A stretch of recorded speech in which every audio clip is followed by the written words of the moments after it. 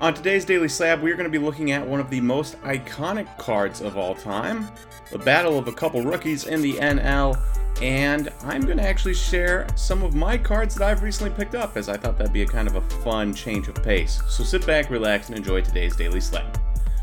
Welcome everyone to the Daily Slab. I am Nate, and our trender for today is a baseball player. And before I put it up on the phone or on the screen, ask you a question. When you think of an iconic card, any iconic card, what instantly comes to mind? 1952 Mantle? Maybe. 1954 Hank Aaron? Possibly. 1986 Michael Jordan? 2000 Tom Brady? Playoff contenders? What is it that comes to mind? And is it the 1989 Ken Griffey Jr. Upper Deck? Because if it is, well, good for you. That's what we're covering today. And if it isn't, maybe it should be. Because here's some data for you that I found while looking on Card Ladder. So I was checking out Card Ladder's ladder function and looking at number of sales all time as tracked by Card Ladder. And the number one card out of all the cards that are tracked on Card Ladder for sales was the 1989 Upper Deck Ken Griffey Jr. PSA 9. It had 5,816 sales tracked. That was number one out of all the cards. Now, a few caveats, obviously. Date only goes back to 2004.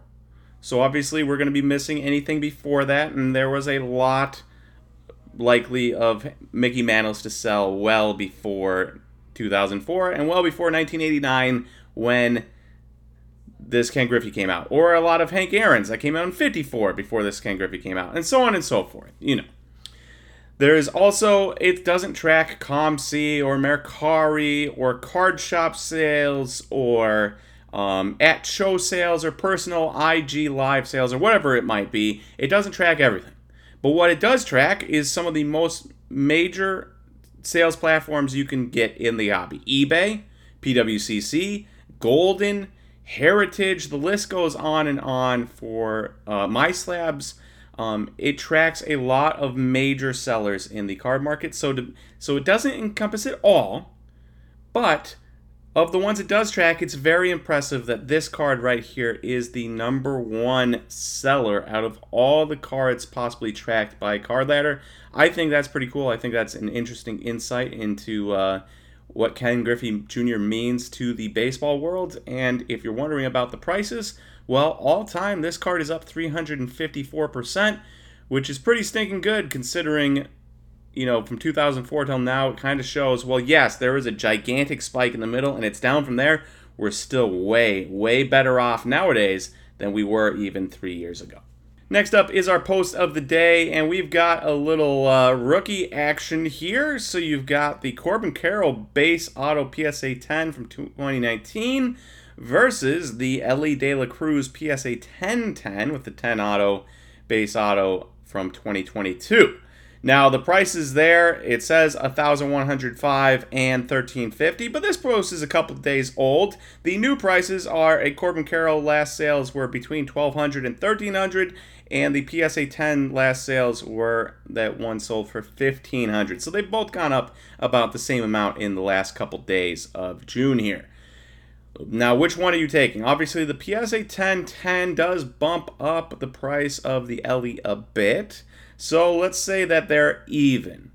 Which one are you buying? $1,300 for Corbin Carroll, $1,300 for Elly De La Cruz. Obviously, Corbin Carroll is one of the best players in all of baseball this year, not just rookies.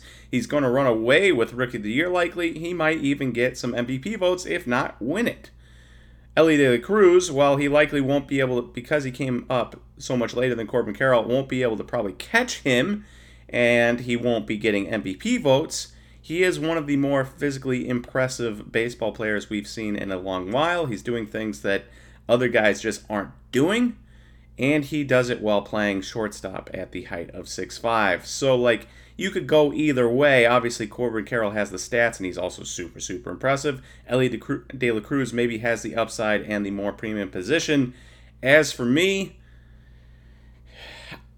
I think I would like either. I mean, I can't complain either way. I do think both of them are going to be valuable commodities going forward. That being said, the Reds farm system still has a ton of guys left to get called up.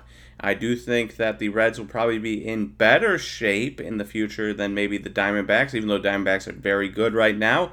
The Reds have a ton of young guys still to get called up, and so for that reason, I think if Elly De La Cruz is the leader of the band in that department and has a ton of good other players and they can make some noise in the playoffs for years and years to come, he might be the guy to get. So for that reason, I would choose Elly. And then in what's happening, I've got some cards I wanted to show you. I figured this would be fun. I don't really show off too much my collection, but I did just get in some cards the other day, and I was like, well, I've been buying interesting cards, not necessarily just baseball or just whatever. I am a baseball guy, but not just baseball, though I did buy quite a few baseball, but some interesting cards. So we're going to start off with Aaron's birthday present, and this is a SpongeBob SquarePants card. I didn't watch SpongeBob SquarePants, but it is pretty cool, and you can kind of see there, well, maybe you can. There is a numbering down there. It doesn't really show up, but it is numbered to 110. I'm not 100% sure if this is a real card or if it's fake or not, so we're going to send it into SGC and find out and see if it comes out to be a fake card or a real card. Either way, it's pretty cool. I then also picked up a in the realm of non-sport, I picked up a Harry Potter Hedwig sticker PSA 9. It's just a really good deal. I got it for half price, and so I couldn't pass it up. You know, love Harry Potter, so I thought that was pretty cool. I also picked up a decent number of, if you've ever seen the CW show The Flash, or Arrow, or any of those other ones that are in the DC universe, it's on the CW. They're pretty cool. They got CZX cards that I didn't know about. So Melissa Benoist, if that's how you say it, she is Supergirl, and got a patch card of her, numbered to 250. Erica Durance as Allura Zor-El. I haven't actually watched Crisis on Infinite Earths. I watched the previous seasons of The Flash, 1 through, like, I don't know, probably 6 or 7, but didn't finish it out, and I watched most of the Arrow seasons as well. So I don't know who this is, but it was cheap, so I took it.